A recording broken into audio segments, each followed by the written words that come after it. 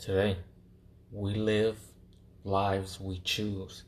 Again, this goes back to me referring about, for an example, you're the author of your story. We choose our life. Um, and I guess I'm gonna put it in a different perspective. If something happens to you as a child or as a teenager or hell, even as a adult or an old person, it may not feel like we're in control of our lives. Things happen to us, and we don't know why, obviously, most of the time, but at the same time, some are by our actions, about good karma, bad karma, um, and then some things just happen to us for no reason. Obviously, I'm talking about everybody in this world. So, I said it to say, obviously, you just gotta make the best of what you got, and obviously, when bad times hit, they don't last forever. When good times hit as well, they also don't last forever. So it's like a balance, in my opinion. The word is like a balance, good and bad.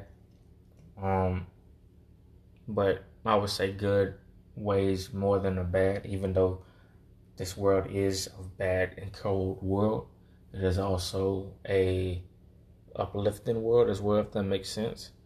In my opinion. So we have to live the life we want to live, not what our friends want us to live, not what our family wants us to live, not what our girlfriend and boyfriend want us to live. No, none of that.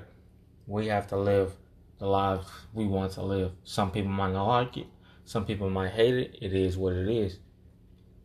Obviously, everybody can basically choose their own path, and it's either a good path or bad path. And even if you fall off the bad path, sometimes it's not too late to go on a good path. But also at the same time, sometimes things are late. So it's more like a balance, like I said.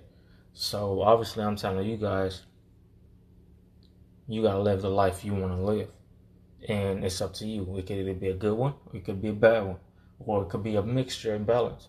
Because I already feel like if you not making mistakes, you're not winning, and that's not gonna make sense to a lot of people. But the real ones, like the chosen ones, they know.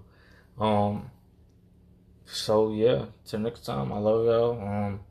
Finna 8K soon, and we're gonna keep on going, vibing, positive vibes. Peace.